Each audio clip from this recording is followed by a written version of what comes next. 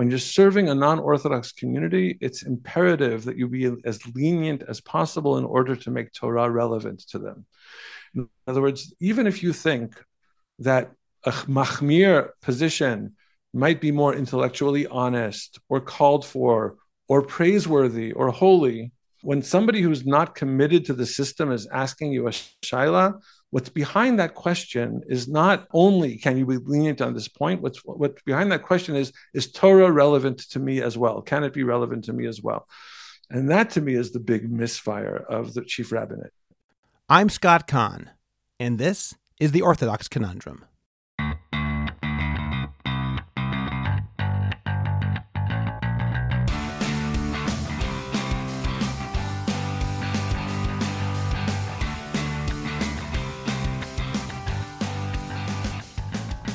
This is The Orthodox Conundrum on JewishCoffeehouse.com. I'm Scott Kahn. In our previous episode, I spoke with Shoshana Keats-Jaskal about the challenge to faith that takes place when some rabbis betray their calling by not acting as they should. When leaders fail us, they leave wreckage in their wake. The wreckage of failed expectations, of disappointment, of crisis, and of course the practical issues like, as Shoshana related, needing to wait years for a get, and more. Today's episode is a type of follow-up to last week's. The Israeli Chief Rabbinate was formed with positive goals in mind, and there are some wonderful representatives of Torah Judaism who work for that institution. But as Lord Acton said in 1887, power tends to corrupt, and absolute power corrupts absolutely. We're certainly not there yet, but political power in the hands of the rabbinate, which is the case in Israel in certain areas of halacha, such as marriage, divorce, conversion, and kashrut, has led to serious problems that themselves are violations of Torah. And while I'm positive that most rabbis in the rabbinate have noble goals, it still brings to mind a different aphorism. The road to hell is paved with good intentions. Rabbi Aaron Leibowitz, the founder and president of Hashgacha Pratit, decided to do something about it. You might agree with his solutions, and you might not. Some of what he suggests may sound quite radical.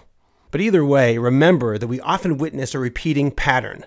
There's a serious problem that leadership fails to address, so someone else decides to do something, and then he or she is condemned by the leadership that failed to act.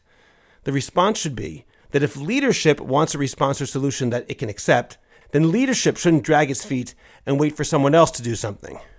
We'll get to our conversation with Rabbi Leibowitz in just a moment. First, let me remind you to share this podcast, rate The Orthodox Conundrum, and write a review on Apple Podcasts, and let us know what you think on the Orthodox Conundrum discussion group on Facebook.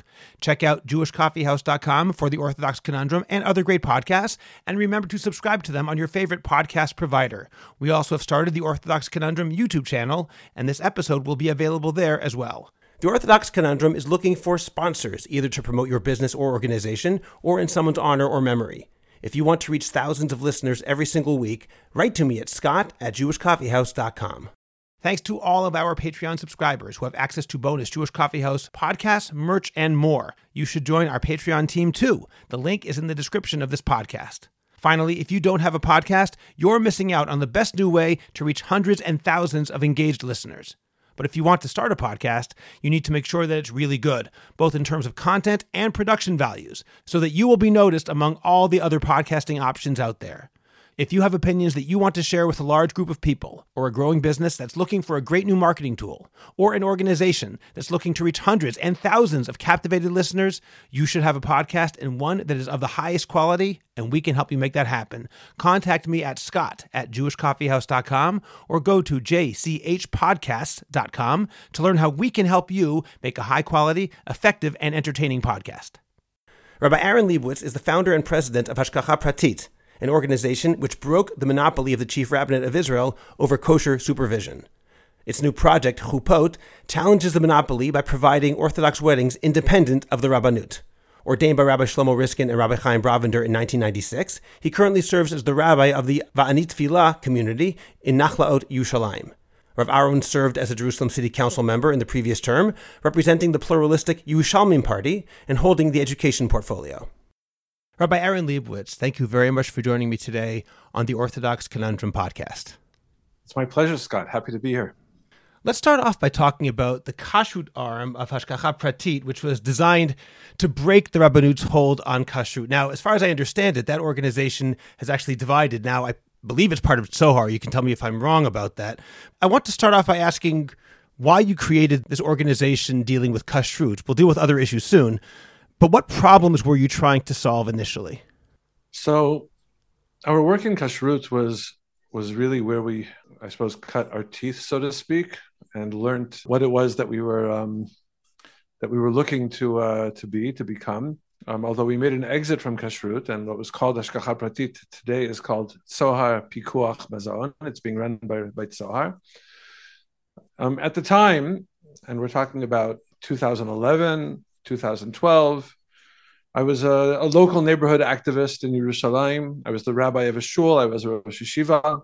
And I was dealing with neighborhood issues. And I discovered a coffee shop in our neighborhood which claimed they were kosher, but for some reason they refused to work with the Rabbanut. And I began to sit down and have conversations with them, which really grew out of a communal need, a communal desire to connect with this great new coffee shop, which was the place to be in the neighborhood. What I discovered was that the kosher supervision of the Rabbanut in Yerushalayim had a terrible reputation. I discovered restaurants. This particular cafe introduced me to restaurant owners who had struggled with price hikes, who had struggled with strong-arming behaviors by mashgichim, who had struggled with mashgichim taking food without asking permission, and also some restaurants where the mashgichim did not show up. Now, after researching this for a while, I discovered that actually the state comptroller, Mevaker HaMedina, had published a couple of reports on the Rabbanut of Yerushalayim. But I suggested to this coffee shop, how about, I'm a rabbi in the community. My congregants would like to frequent your simple coffee shop establishment. How about if I give it hashgacha? I was also teaching, at that time, I was teaching Isser V'Heter. I was teaching a group of young rabbinic students the laws of kashrut. And I was like, this is the perfect field work that I can do with them. It only took a few short months, first of all, to discover that kashrut is not a homework assignment for a yeshiva bacher. It's a professional, kosher supervision is a professional pursuit. And I found some seasoned professionals in the kashrut industry to mentor those first steps. But 3 months later, we had 4 restaurants under our supervision. We had hired a mashgicha, and that was also one of the unique things that we did. We hired a woman to serve in the role of mashgichat kashrut, who had been trained, interestingly enough, by Emunah women who had just finished a course for mashgichat kashrut. And the Rabbanut weren't hiring these newly trained professionals. To make a long story short, it was actually Rachel Azaria, who at that point was a city councilwoman in Jerusalem and afterwards became a Chavrat Knesset, who pointed out that this was really a national issue and not a local issue, and helped us raise the first funds to turn it into a project. 6 years later, we were in 5 different cities in Israel.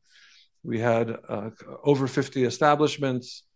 And at that point, after a second hearing in Supreme Court, and Tzohar began to express interest, we transferred the kashrut over to Tzohar. Let me ask about that. When you say hearings in the Supreme Court, the legal matter that you were contesting or you were being brought to court about, what is that legal matter? So the way the monopoly over kashrut works, and still works today, although there have been some changes, some very good changes, but the way it works is it's a monopoly over the word kosher. You can't print the word kosher without a certificate from the Rabbanut. So what we did is we gave certificates for simply didn't use the word kosher. We said we certify that this establishment follows Halacha as it pertains to food and its preparation. So we said kosher without using the K word or the chaf words, so to speak. And that was disputed in Supreme Court. We actually did not bring the case. We opposed the case. It was the Reform Movement who brought the case before the Supreme Court. They actually recruited 2 of our restaurants as plaintiffs. And everything we did to get the restaurants to back off, we were unsuccessful. And they petitioned the court for the right to use the word kosher. And we told them that they're going to lose and they're going to make it worse. And they lost and they made it worse because the Rabbanut's position was not only should the word kosher be prohibited, but anything that implies kosher should be prohibited. And the Supreme Court ruled like the Rabbanut, disqualifying all of our te'udot. And we had a very difficult 2 years where our te'udot were not being displayed in restaurants. And all we had was a list similar to what you'll find in Europe or, other parts of the world. And we lost a lot of restaurants as a result of that. But in a beautiful sign of Hashgacha Pratit, we received a second. The reform movement received a second hearing, and actually in the second hearing they lost again. They did not receive the right to use the word kosher. But that second court hearing, which was actually before 7 justices, which is very unusual, gave a green light to our workaround. And that's when Sohar decided to enter into the business. Let me ask you, Rabbi Leibowitz, in terms of the Rabbanut's position and in terms of the Supreme Court's initial position, and perhaps latter position as well, I'm sure there's a lot of politics, but at least on the surface, or at least on some level, what's the logic behind saying that the Rabbanut has a monopoly on the K word, on the word kosher? So the head of the court, the head of that tribunal is Rubinstein, and he clearly felt, and 2 of the justices felt very clearly that it was in the interest of the kosher consumer that kashrut be regulated, and that was the purpose of the law. Our counterclaim was that the Rabbanut doesn't represent the kosher consumer. The Rabbanut represents the ultra-Orthodox community. It's controlled by the ultra-Orthodox community, and that relates to the work that we're doing today. That the Rabbanut Harashit L'Yisrael, which is supposed to serve all of Am Yisrael in Israel, and some would say internationally, is actually an interest group. It actually represents and is controlled by a very narrow interest group who have a very extreme and fundamentalist interpretation of the boundaries of halacha. Much more conservative with a small c than your average Orthodox Israeli, certainly than your average modern Orthodox Israeli. Just to make sure I understand, there already have been for many years other kashrut organizations outside the purview of the Rabbanut, the various Badatz organizations, which put their hechsherim on all sorts of restaurants and products. Tell me if I'm correct. Is the big difference here that a Badatz has to use their hechsher in addition to the Rabbanut hechsher, as opposed to instead of it, whereas Hashgacha Pratit was going and bypassing the Rabbanut and not also having a Rabbanut hechsher? Is that correct? That's absolutely correct. You can't use the word kosher without a Rabbanut certificate, but once you have that certificate, you can bring in another agency. Now, the irony of this situation is that we know that reliable kashrut over time can only be maintained in a competitive environment. Reliable and effective kashrut. The irony is that the Haredi community have developed their own private market of a higher level of kashrut, which is competitive. It's competitive in pricing, it's competitive in standards, it's competitive in reliability, and yet they maintain a stranglehold over the basic level of kashrut. And many of them won't even eat the food that's produced in those places. So they know full well that competition is good for kashrut. If competition was not good for kashrut, they would not be allowing it in their own courts to meet their own needs. You know, what we really set out to do was to build a competitive market in basic level kashrut, that kashrut without any chumras, without any leniencies either, uncalled for leniencies. But it should be a base level kashrut. There should be a competitive market where the consumer can determine who they want to rely on. I mean, I would say, first of all, the Rabbanut have made significant improvements over the last 5 or 6 years, which our detractors often point out. What they miss is that many of those improvements were made because of the threat that we created, and because of the noise and the story that was told. In addition, the former Ministry of Religion, Matan Kahana, did succeed in pushing through the first step of his reform. So there is competition now in the basic kashrut market. The competition is between the local religious councils. What they did is until this reform began, you could only get a kosher certificate from your local religious council, which meant there was no competition. Today, a restaurant in Yerushalayim who's not happy with his mashkiach can go, for instance, to Moitza Datit of Gush Etzion and ask them to supervise his establishment.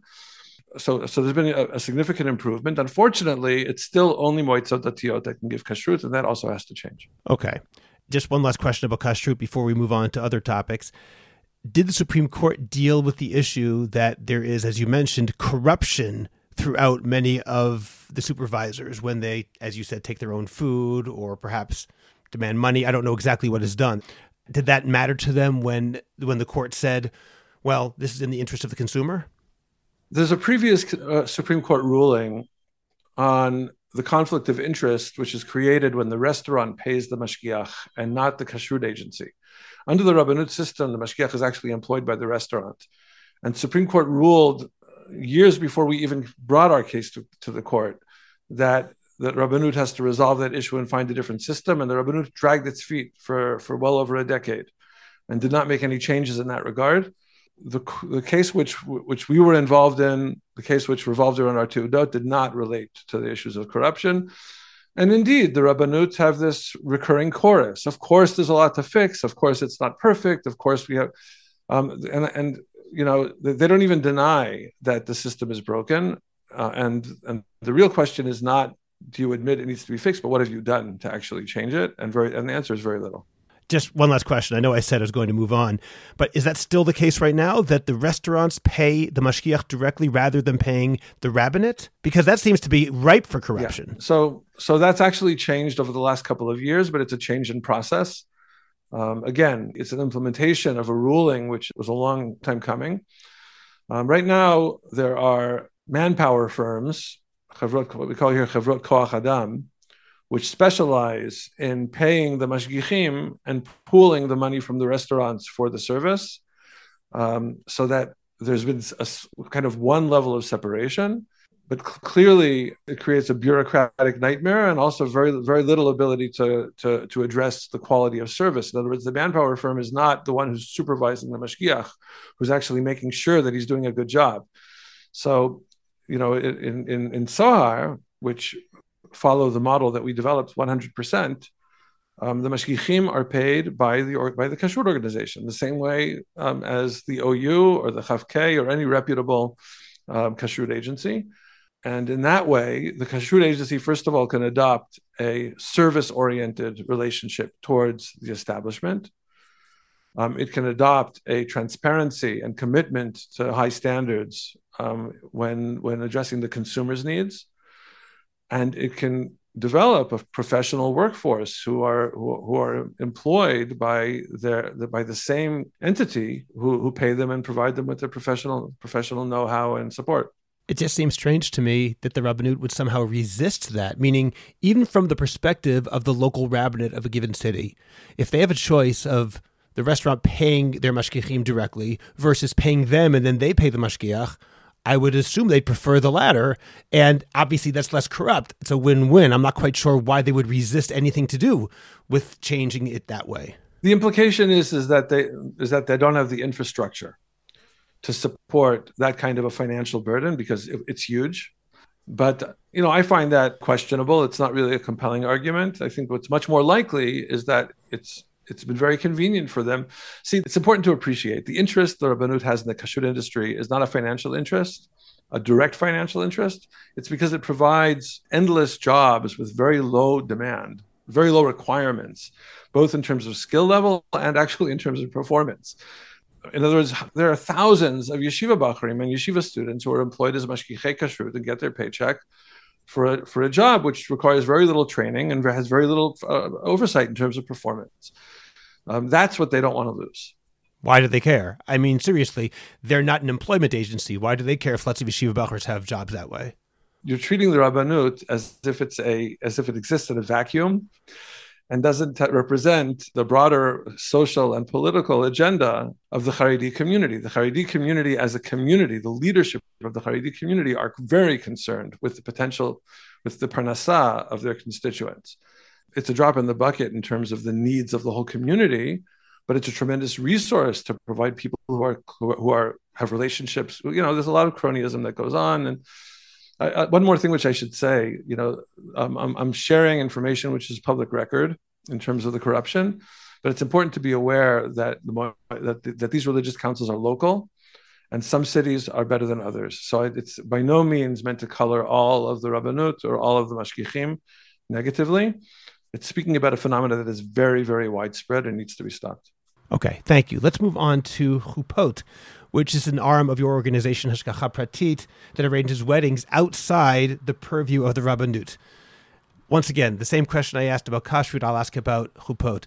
What was the reason that this was necessary? And I realize that's a very big question. So we were actually chafing at the bit to begin working in marriage. during the kashrut years.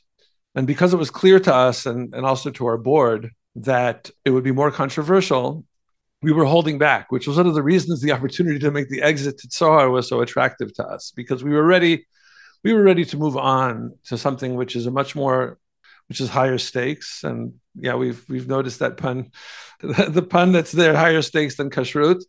But we also felt that the pain point was deeper and was doing more damage, to my mind, to Torah and to Hashem's name.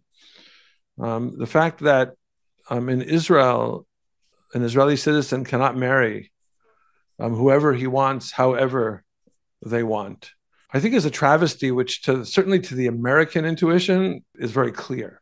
I mean, imagine if you were a citizen of a country and you were told, no, you may not get married here to anyone.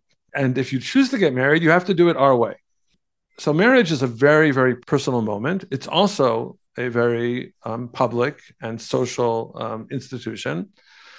And those two facts create a tension between a person's individual vision and a person's individual rights. And also the desire society has to regulate what it means to be married and who is married and who is not. The fact that Israel has basically perpetuated an Ottoman law. The law of marriage in Israel was written during the Ottoman rule of Israel, and it gave the religious institutions the authority over marriage in their respective religions.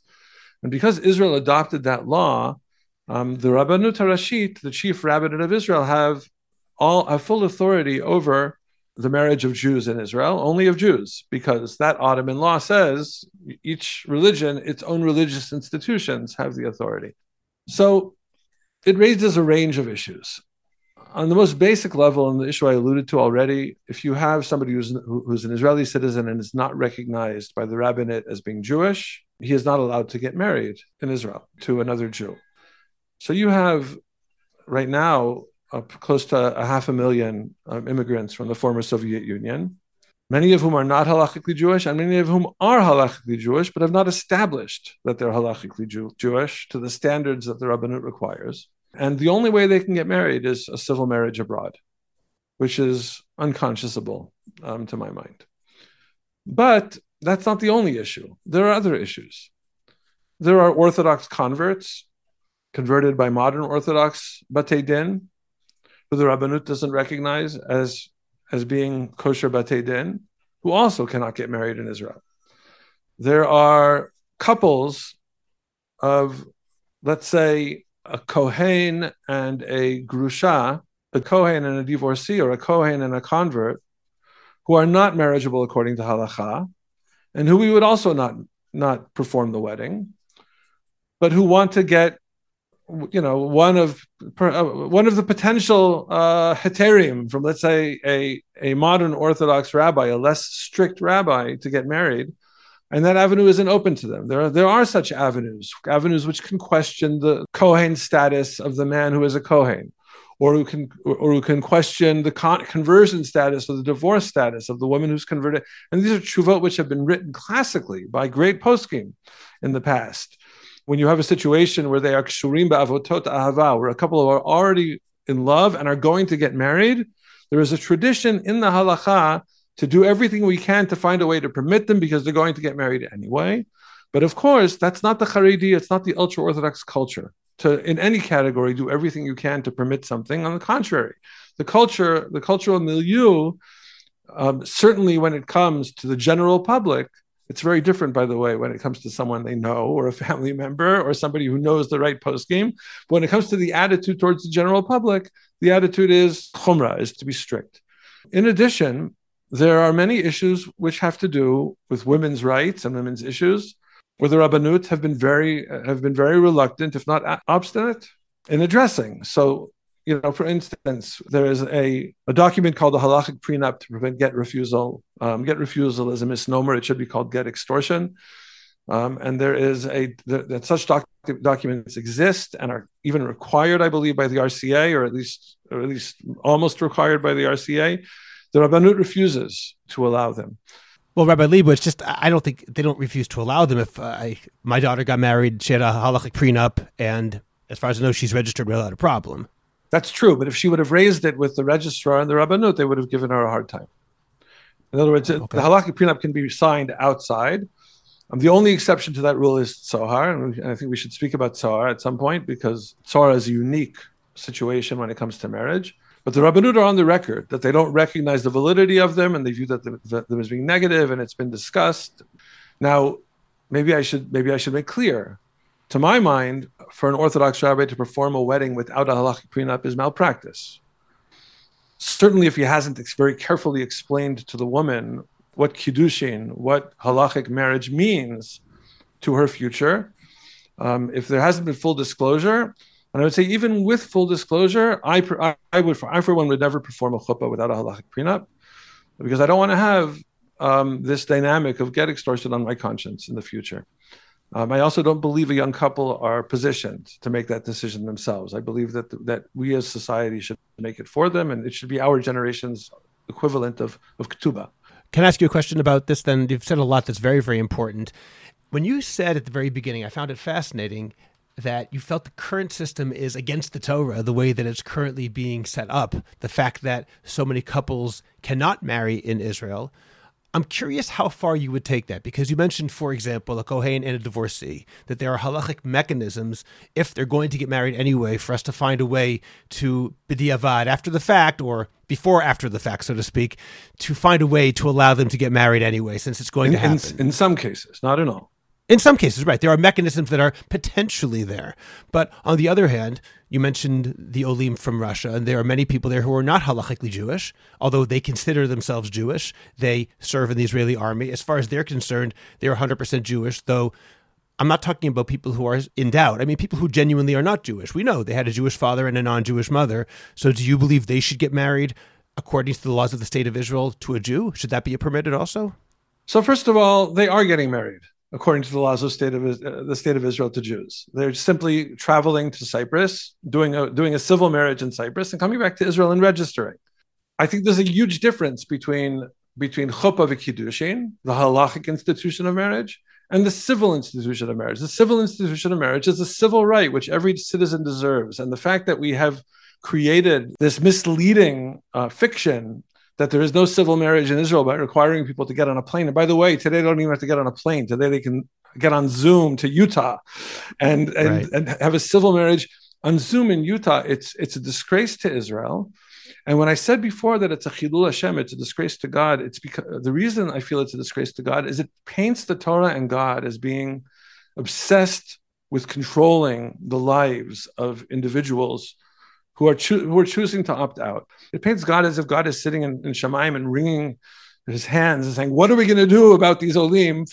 The Olim are here and they are citizens of Israel. Now, whether you agree with the laws that gave them that citizenship, that's something which is under public debate now, and that's a separate issue.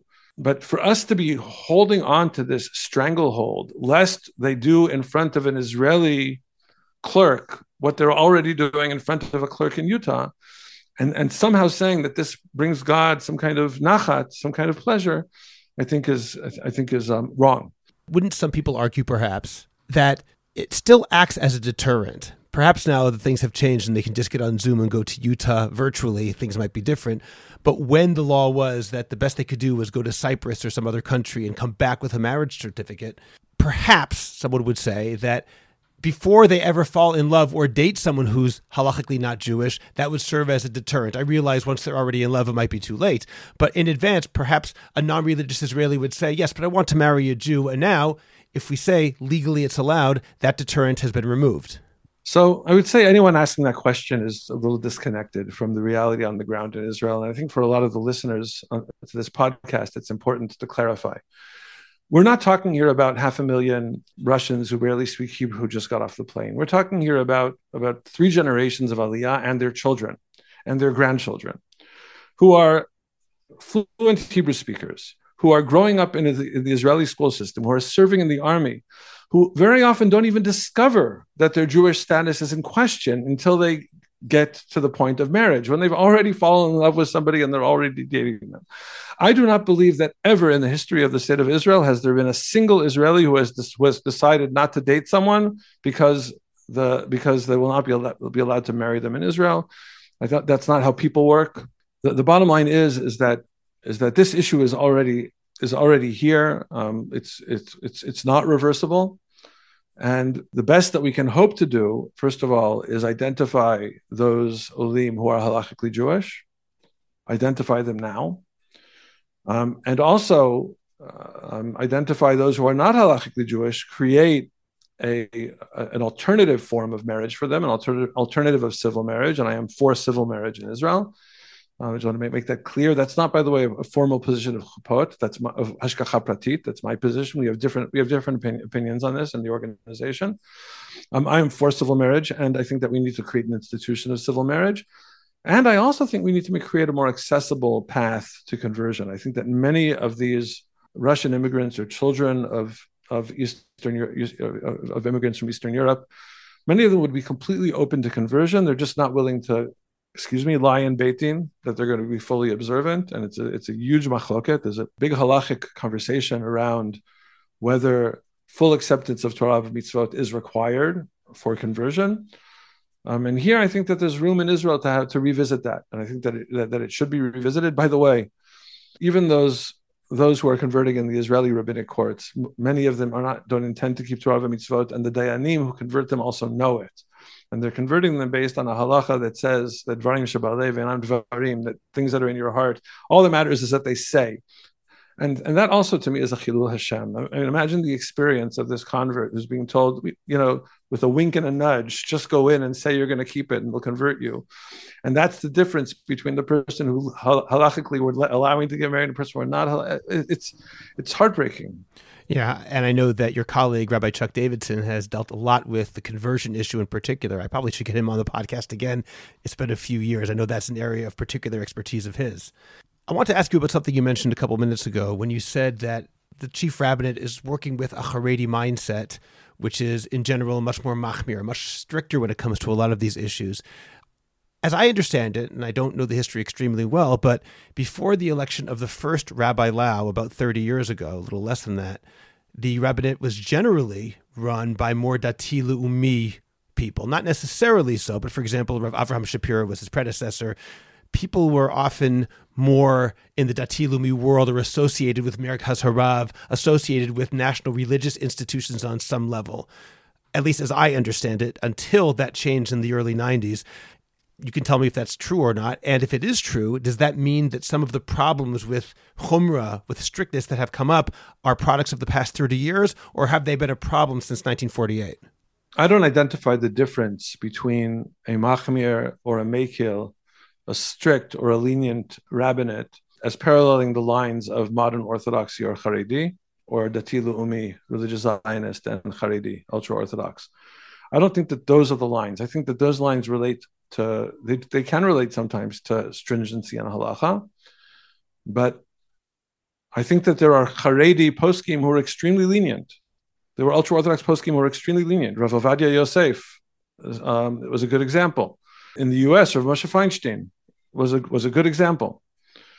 And the reason they were mekil is because they understood that there's a difference between their role as the rabbi of their community and let's say perhaps the leader of their family and their own halachic decisor, and their role as a gadol in Am Yisrael, a great leader in Am Yisrael, a gadol in Am Yisrael. And this was the greatness both of Rav Ovadia and Rav Moshe. They understood that Am Yisrael were facing challenges which required leniencies. By the way, sometimes they actually required stringencies, which were leniencies. For instance, Rav Moshe Feinstein's paskening that every reforming conservative wedding is not kosher by definition was a chumrah, which was a kula to solve. It solved many huge issues for American Jewry. So that vision is what I think would make somebody potentially fit to be a Rav Rashi Yisrael, because and there's a huge difference, for instance, between my own practice, and I'm also the rabbi of a shul. If someone in my shul would come to me and ask me a question pertaining to their wedding, I might give them a different answer than the answer I give a couple that I'm serving in chupot. I think that when you're serving a non-Orthodox community, and I think many rabbis in North America who serve communities with large non-Orthodox memberships would appreciate this. when you're serving a non-Orthodox community, it's imperative that you be as lenient as possible in order to make Torah relevant to them. In other words, even if you think that a machmir position might be more intellectually honest or called for or praiseworthy or holy, when somebody who's not committed to the system is asking you a shaila, what's behind that question is not only can you be lenient on this point, what's behind that question is Torah relevant to me as well? Can it be relevant to me as well? And that to me is the big misfire of the chief rabbinate. I don't imagine that the solution will be a chief rabbi with a kippah sruga. There are plenty of chief rabbis with a kippah sruga who don't have this kind of a vision. And I also believe that there are Haredi rabbis, there are ultra-Orthodox rabbis who do appreciate this perspective. And I've spoken to many, and many of them, by the way, give us a pat on the back for the work that we're doing, because they're also heartbroken.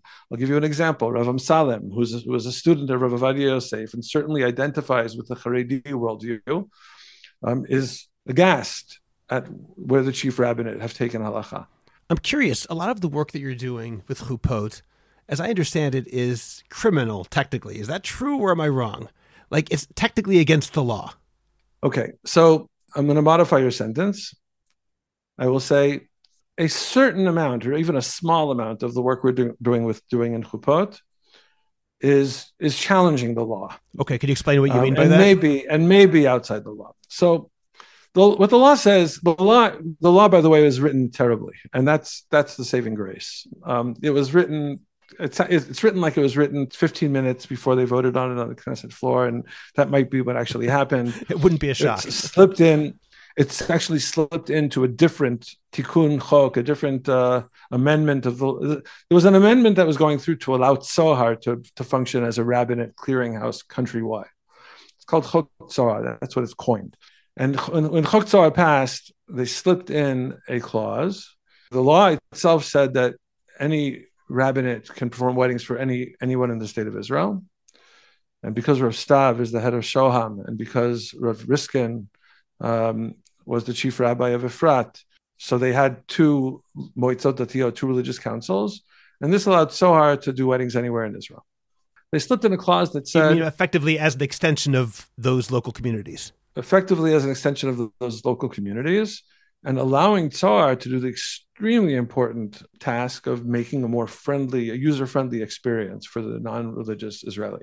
At the same time, they are Rabbanut weddings, and they're not allowed to deviate from Rabbanut policies, which explains why chupot is needed.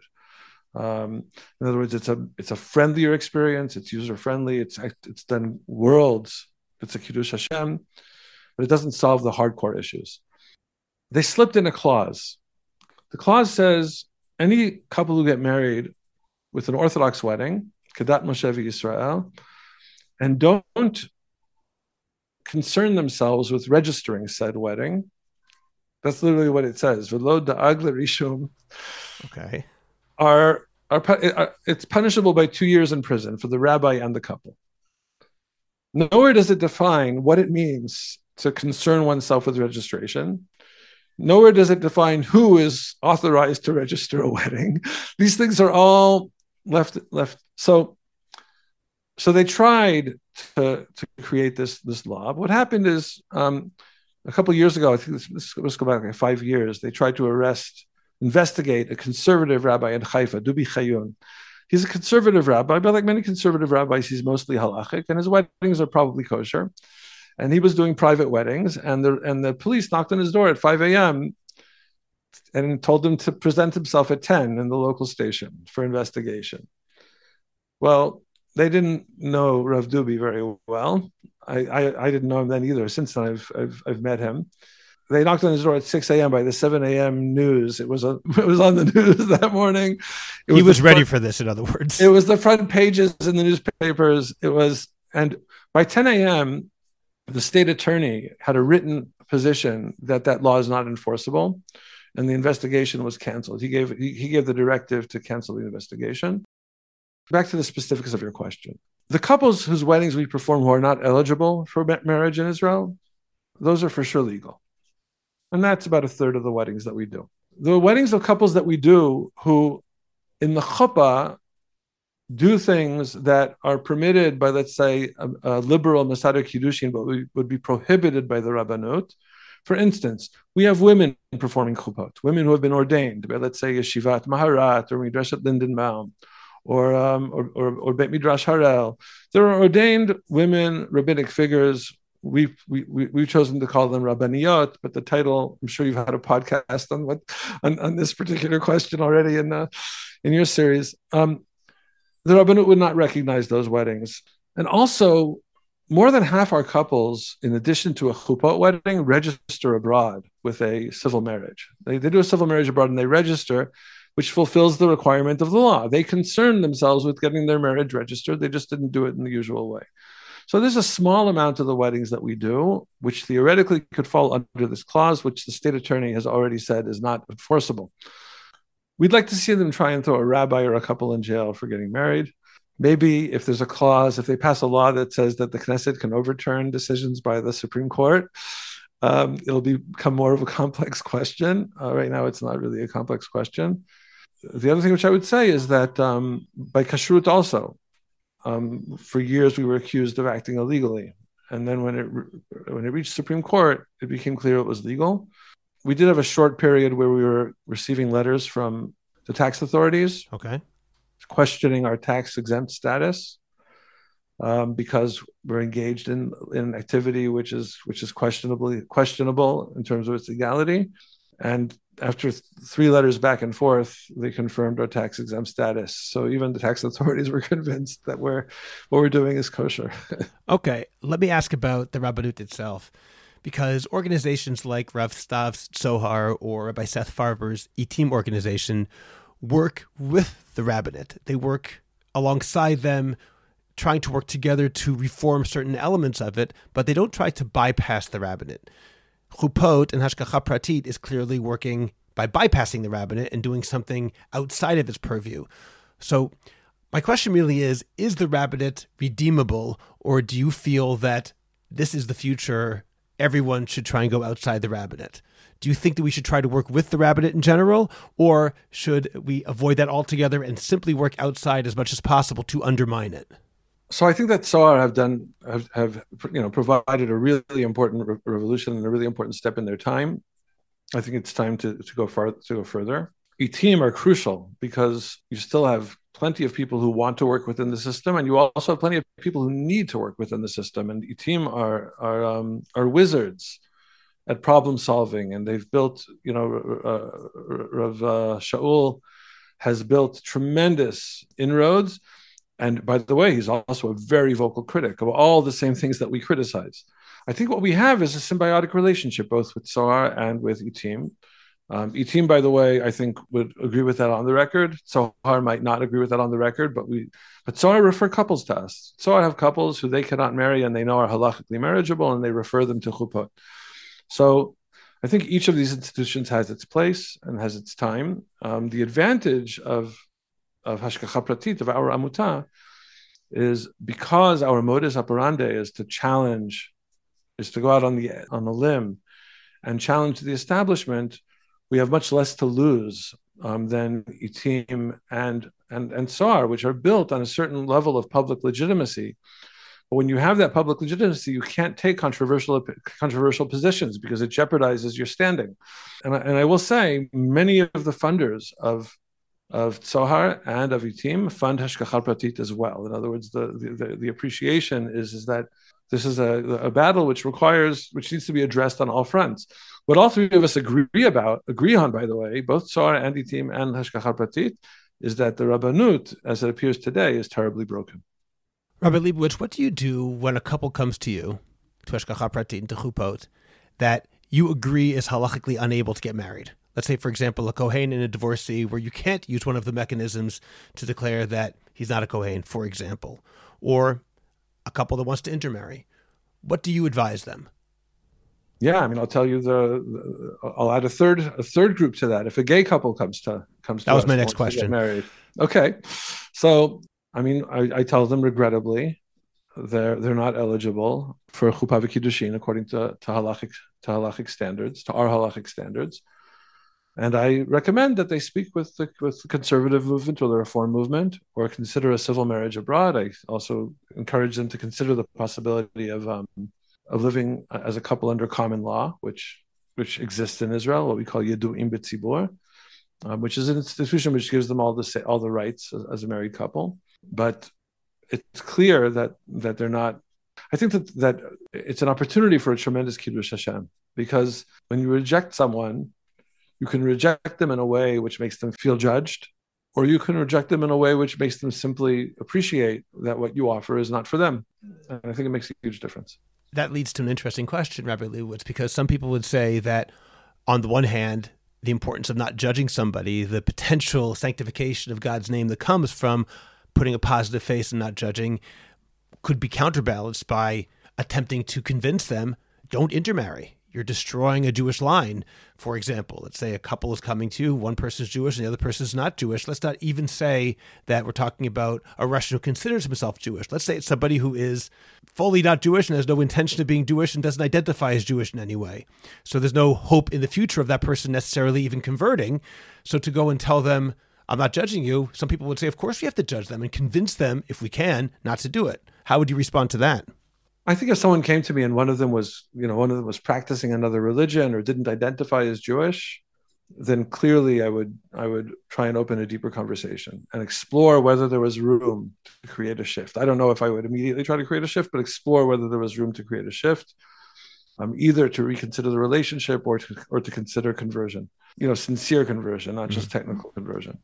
I think that when you're dealing with somebody who views themselves as being Jewish, but they're not halachically Jewish, the conversation there is a conversation about the potential for conversion, and that I always share with them. I tell them, I can introduce, if you're interested in converting, and the reason you've decided not to is because of the stories you've heard about the Rabbanut, I can introduce you to private Batei Din, whether it's Gior Halacha or Ahavat Hager of Rav Amsalem, or Rav Chuck's private Beit Din, which does conversions.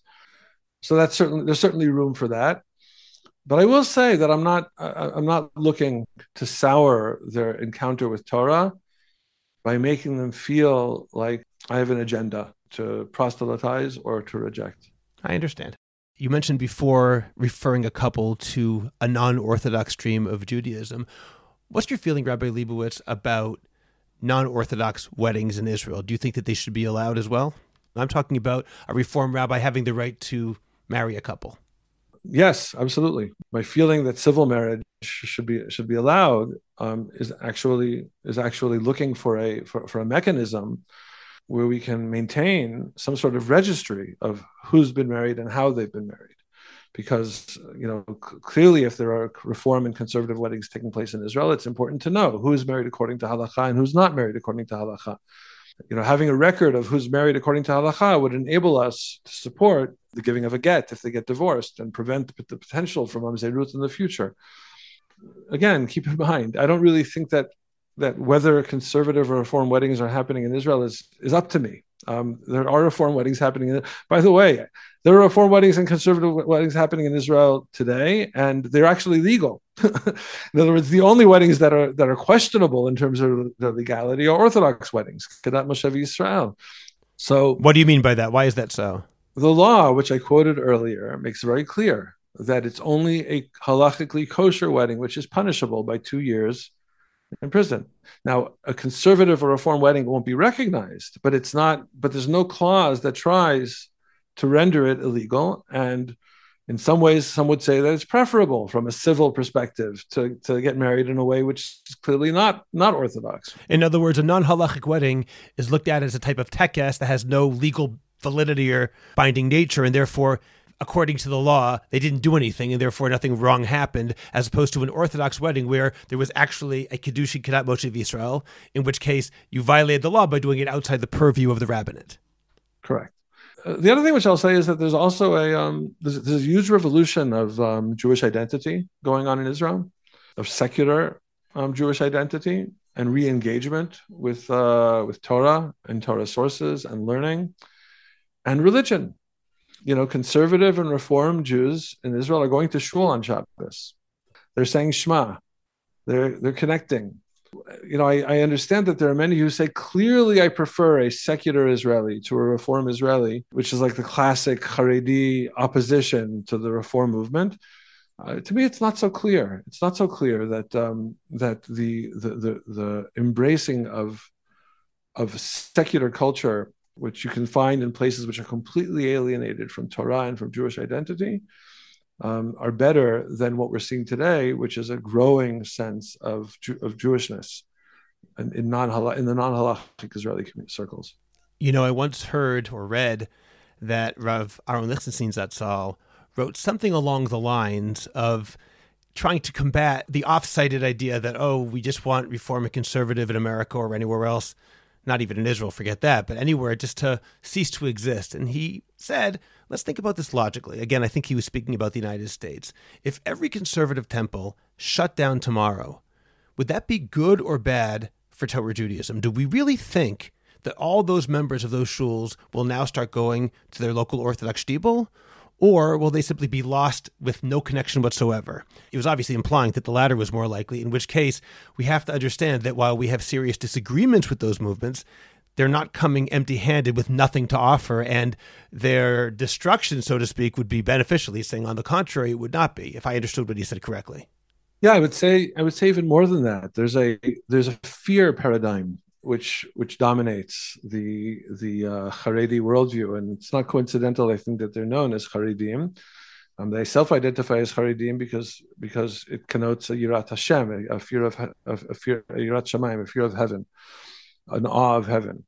But I think that it also reveals a certain aspect of sacrilege, of kfirah, in their worldview, in which somehow God needs the people to be the gatekeepers of the purity of his path. I think that it's a society which I have tremendous empathy for that segment of society. I think that first of all, I have a lot of appreciation for their authenticity, for their dedication, for their care, for their connection to learning, for their willingness to live to be less consumer oriented. A lot of appreciation, but it's a community that's feeling besieged by Western culture and is hunkering down, and there's a lot of fear there, and that fear trickles into this worldview, which feels threatened by anybody who sees things differently than I do, as opposed to appreciating that part of believing in yourself is feeling confident and safe enough to engage with people who see things differently, and be willing to respect them and honor them, so that they will be open to hearing you and respecting and honoring you. If they don't receive respect, they're not going to give respect back. If they don't give respect back, they're not going to be open to hearing what it is that Torah has to offer them, and that's a huge loss. Okay, this has been very interesting. Rabbi Leibowitz, one last question. If you could look into the future, 50 years into the future, and envision an ideal state of Israel vis-a-vis what you're doing now, vis-a-vis the rabbinate, how would you picture it? What would that state of Israel look like?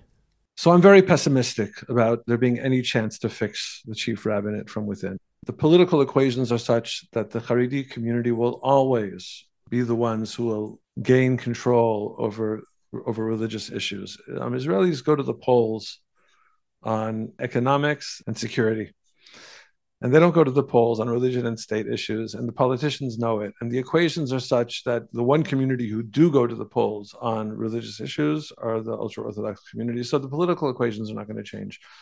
What I think can change is, I think there could be a grassroots shift away from focusing on the power of that this monopoly gives the chief rabbinate, a sense that we shape our religious experience individually. These are things which to Americans are obvious, that we shape our religious experience on a communal level. I think that Israelis can be shifted towards appreciating that really we define our religious sensibilities and our ideals on a communal level. And I think that when things change on the ground, it creates the lens becomes different. The lens becomes different in the Knesset. The lens becomes different in the court. My hope would be that either the chief rabbinate will be completely dismantled because it will be irrelevant, or perhaps better, there should be a symbolic institution similar to the presidency in Israel, of a chief rabbi who is a holder of a certain Jewish identity for the state, who serves at ceremonies and public events, who serves as a religious face of the country. We've had great statesmen for the Jewish people. Rabbi Jonathan Sachs, Zichrono Livracha, or perhaps I should say Zecher Tzadik Livracha, was a great statesman for the Jewish people. If Israel had a Rav Rashi who appreciated that what Hashem needs and what Torah needs is a great statesman who can bring out the relevance of Torah and the beauty of Torah to the masses, and that halacha should be left on the communal level. There should not be legislation that is halachically driven. And I think that when we separate, that's a vision not of separating church and state, not of separating religion and state, but separating halacha and state. That, I think, is an admirable goal. Well, Rabbi Aaron Leibowitz, it's been an honor to speak to you today, and I know you're doing such important work on behalf of Klal Yisrael in Eretz Yisrael. So I really appreciate you coming on the podcast and explaining what you do. Thank you so much. Thank you. It's been a pleasure. Subscribe to The Orthodox Conundrum on Apple Podcasts, Google Podcasts, Spotify, Stitcher, or anywhere else you get your podcasts. Please visit jewishcoffeehouse.com for other episodes of The Orthodox Conundrum, as well as many other great podcasts, including Intimate Judaism, The Maimonides Minute, Chochmat Nashim, The Francisca Show, and Let My People Eat. I'd appreciate it if you go to Apple Podcasts and rate and review The Orthodox Conundrum. It takes literally 2 minutes. It's just giving a certain number of stars and writing 1 or 2 sentences. Please like the Orthodox Conundrum podcast on Facebook and join our growing Facebook group, the Orthodox Conundrum Discussion Group, where you can feel free to discuss issues in Orthodoxy in an honest and friendly environment. I hope you'll become a Jewish Coffee House patron on Patreon. Just click on the link in the description of this podcast, and you can get bonus episodes, Jewish Coffee House merch, and more. You'll get special episodes on all sorts of topics that are only available to subscribers, and you'll be helping Jewish Coffee House spread our message of a welcoming, intellectually engaged, and honest Orthodoxy. Just join Patreon. It's only a couple of dollars a month, and you can stop anytime, so join today. Finally, do you have a message that needs to get out? Do you want to promote your business, your organization, or your cause? The best way is by producing a podcast, and Jewish Coffee House can make it happen. I have experience producing hundreds of podcasts, both for myself and for satisfied clients. Whether you want to learn everything you need in one day, or relax and record and let me do the heavy lifting, Jewish Coffee House Productions will work with you to make it happen and make it even better than you imagined. Let me help you today. Write to me at scott@jewishcoffeehouse.com or go to jewishcoffeehouse.com, click on Productions, and sign up for a free consultation. Make your voice heard, promote your cause, sell your product, and engage an audience now. I'm Scott Kahn. This has been The Orthodox Conundrum on jewishcoffeehouse.com.